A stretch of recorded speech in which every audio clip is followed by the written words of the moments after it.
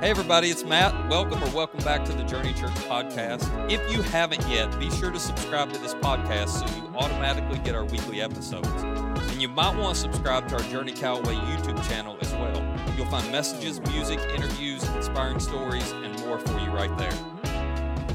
Let me start by wishing all you moms a happy Mother's Day. You are loved and you are appreciated way more than you know.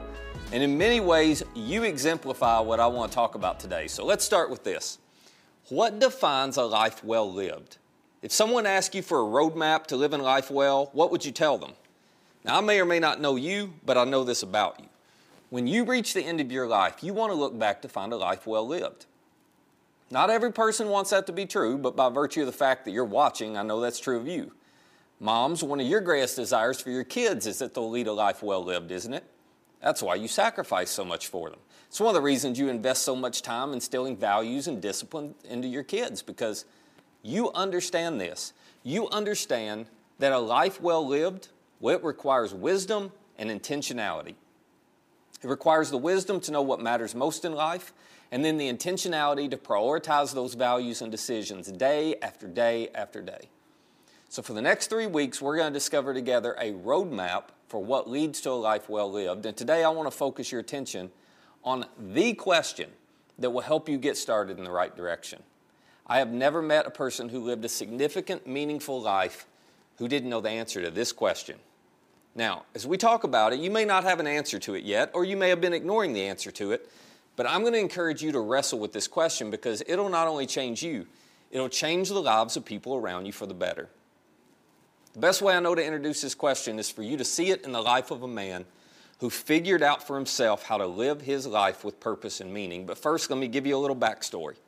In 605 BC, Nebuchadnezzar, the king of Babylon, marched into Jerusalem. He destroyed the city. He destroyed the walls around the city. Eventually, he destroyed the temple. And he took a large portion of the Jewish people, including the best and the brightest of their youth, and he took them back to Babylon. So now Jerusalem is both destroyed and abandoned. Fast forward to 444 BC. King Artaxerxes is ruling, and while some Jewish people have been allowed to return to Jerusalem, to their homeland, many of them have not, including the man we're going to look at today. His name is Nehemiah, and he serves King Artaxerxes in the Persian capital of Susa as the palace cupbearer. But God had a bigger role for Nehemiah than just being a cupbearer, and fortunately for us, Nehemiah journaled what took place that helped him discover his purpose. And in the very first few pages of his journal, he introduces us to this question that leads to a life well lived. Here's what he wrote at the very beginning of his journal. He said, "The words of Nehemiah, son of Hakaliah, in the month of Kislev in the 20th year, while I was in the citadel of Susa, serving the king, he says, Hananiah, one of my brothers, came from Judah, which is where Jerusalem was, with some other men. And Nehemiah says, I questioned them about the Jewish remnant that had survived the exile. In other words, the people who had moved back to Israel and survived that move. And then Nehemiah says, I also questioned them about Jerusalem, the condition of the city. See, Nehemiah had never seen Jerusalem, but some of his family, including his brother, had been there. And so when they come back to see Nehemiah, he wants to know, how are our people doing? What shape's the city in? This tells us something about Nehemiah because what you ask about reveals what you care about. Questions always reveal values. If you want to know what matters to you, you should pay attention to the questions you find yourself asking. Nehemiah clearly cared about his people, and he cared about his homeland because he took time to ask. But what he heard, it wasn't good. So he writes, they said to me, well, those who survived the exile and are back in the province are in great trouble and disgrace. The wall of Jerusalem's broken down, its gates have been burned with fire. So Hananiah, Nehemiah's brother, basically says, hey, Nehemiah, it's bad there. I mean, even though our people have been back for a few years now, the walls are still broken down, the gates are destroyed from centuries before, the people there have no protection. And Nehemiah tells us this. He says, when I heard these things, I sat down and I wept. For some days I mourned and fasted and prayed before the God of heaven. Nehemiah is heartbroken over the condition of the city of Jerusalem and the Jewish people. It devastates him. So he starts praying. But as you're going to see over the next couple of weeks, he's not just praying for God to do something. He's praying for God to show him how he can do something. It is easy to see something wrong and ask God to make it different or to make it right. But Nehemiah's heart has been broken, and he can't sit on the sidelines and just watch anymore. And that leads me to the question that I want to invite you to focus your attention on for the next few weeks. What breaks your heart? What breaks your heart? When you drive around town, when you're watching the news, when you're in one of our school systems, when you travel overseas, when you hear what's happening in our communities, when you see what's happening in your neighborhood, what breaks your heart? What is the thing that you can't stop thinking about because it's so emotional to you, it disturbs you? Don't ignore this question, because what breaks your heart may just be what breaks God's heart too. Nehemiah's heart was broken by divine design. His heart was broken for Jewish people. His heart was broken for Jerusalem because God gave him that burden. What if God's putting a burden in your heart? What if he's breaking your heart to point you towards a life that's meaningful and purposeful and impactful? What if it's his way of showing you what to do with the life that he's given you? Listen, here's what I know. Whatever breaks your heart will be bigger than and beyond you. And it'll be bigger than and beyond what you're capable to do. But it will also point you in the direction of a life well lived. So, would you spend the next few weeks asking yourself this question? Would you discover what breaks your heart? So what breaks your heart? Well, I know the impact of this question from personal experience. You're watching today because almost 16 years ago, there were 7 of us who were brokenhearted over the fact we had friends who were curious about God, but they wanted nothing to do with church because of the experiences they'd had. Now, it broke my heart that the church had become the barrier to our friends and to so many other people in this community, knowing God was for them. So we decided to start Journey and try to create a church that people not in church loved to experience just as much as all of us Christians did. We wanted to be a church where people who didn't believe or weren't sure or had a bad experience in the past, where they could come and they'd want to come back the next week. And for the last 16 years almost, so many of you have had your heart broken by the very same thing. So you've joined this little movement we call Journey, and together we have seen hundreds of people experience God up close and personal. It has been amazing to watch. And every now and then, when I hear one of your stories or when we watch a video of somebody's journey of faith, when we're baptizing people, I stop and I think, well, what if we hadn't have done this? What if we had never acted on what broke our heart? At the same time, I can't help but think about this. There's still thousands of people in our community who aren't in church each week, and they don't have a relationship with God that's personal. Now, they don't know that he's with them. They don't know that he's for them. They don't know that he loves them unconditionally. This is exactly why we're building our own facility. We went years without our own space because it wasn't keeping us from serving and reaching those people, but now we're at a point where it is. This last year has shown us that a facility is a tool that we really need, and it's a tool that our community needs. So I'm excited because our new facility is going to serve as a convention center for this community.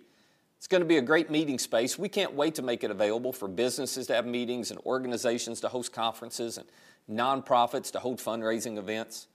Our communities wanted a space like this for decades, and we've got the privilege to provide it. If you're not familiar with what's going on with our building, you want to see pictures and details, you can go to 4calway.com and you can see all of that. We've got all the renderings up there for you to look at. But I'll tell you what most excites me about this facility. I'm excited because of how many more people will be able to inspire to follow Jesus, because now we have space for them. Now we have space designed just for them. See, right now, and you may not be familiar with how this works for us, but we just make a space work, like our elementary kids right now. Well, they meet in a concrete loading dock. Our middle schoolers are spread out all over the building where we meet because we don't have a room in that building big enough for all of them to get together. Our preschoolers, well, they're in rooms with fake walls. So just imagine what's going to happen when we actually have space designed to make it simple for kids and students and adults to connect with God. It's going to change everything. Now, I've been asked a lot, and maybe you're wondering, when will the building be finished? And I have some news for you. We're going to be in this facility by Easter of 2022. It is going to be an incredible Easter next year. And if you're not a Christian or you're just coming back and you're trying to learn to trust the church again, I want you to know we're building this for you. It breaks our heart that you might not know how much God loves you, and so we're willing to do whatever it takes to create a place where you can discover that. And for the next few minutes, I need to talk to all the folks who call Journey home. So the rest of this doesn't apply to you, okay? Your takeaway today is just figure out what breaks your heart. But Journey folks, I want you to lean in and listen for a second. We have had a lot of challenges, as you're aware, over the last 2 years. Some of you know that in February of 2019, we began a 2-year giving campaign to help fund the building of this facility.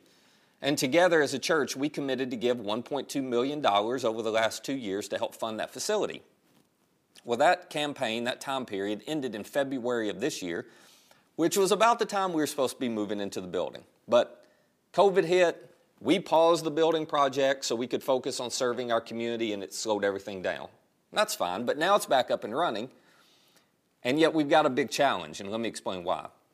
To date, we have received about $800,000 of the money people plan to give during the last campaign. So there's about $400,000 that hasn't been given yet, which is understandable because COVID disrupted people's lives. The building didn't get started as fast as it was planned to. And I know many of you who haven't given still plan to give, but we're close to the end of this project now, and we still have a $400,000 gap. And then, as many of you may be aware, construction costs right now are skyrocketing. Lumber, conduit, piping, you name it. It all costs double or more what it was a year ago. Now, the great news is this. Our contractor did an incredible job. He got almost all of our prices locked in prior to this big price hike. But there is some work for the facility that we weren't able to get locked in, and that's created about $450,000 in additional expense we didn't plan on. So I'm telling you all that as somebody who calls Journey home, because you need to know we've got a funding gap of $850,000. And to finish this facility, we got to raise that much money between now and January 31st, 2022. So here's what we're going to do. Today we're launching a new giving campaign called For Our Neighbor that's going to run until January 31st of next year.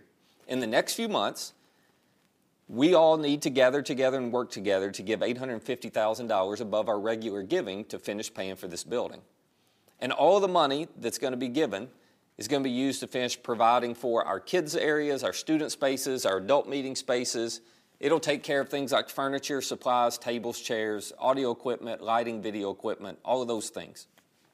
Now, $850,000 in 9 months, that is a big challenge. But with God's help and all of us giving sacrificially together, we're going to get it done. So here's what I want to ask you to do. First, would you just pray about how God wants you to participate in this? For a short period of time, we're all going to need to make sacrifices to give. And while a few of you may not be in a position to help, I hope all of us can participate in some way.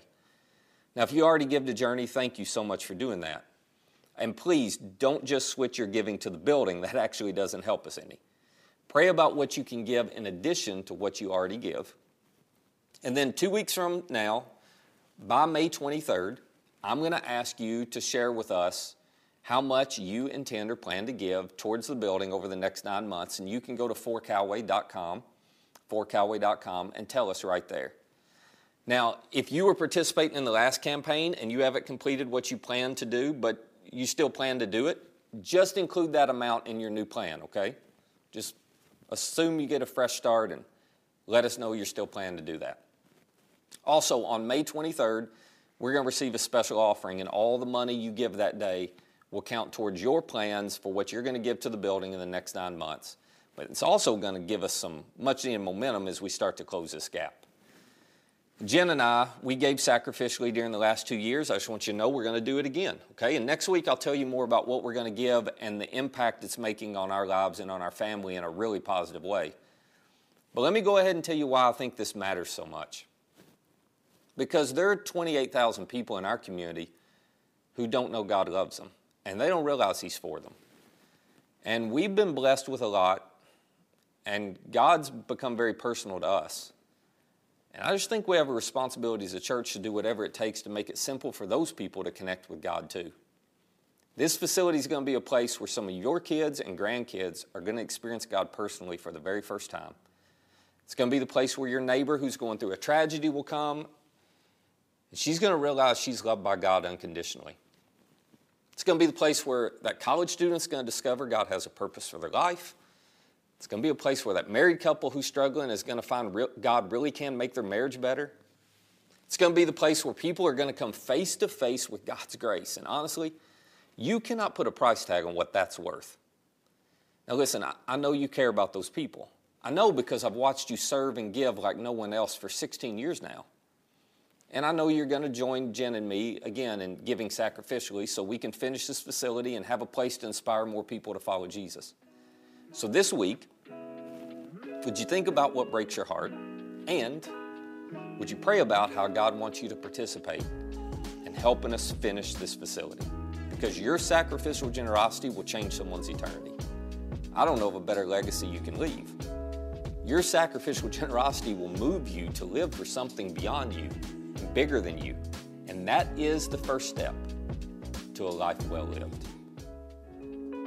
Hey, if you'd like more content like this, subscribe to our YouTube channel and download our Journey Callaway app to access all of our recent message content.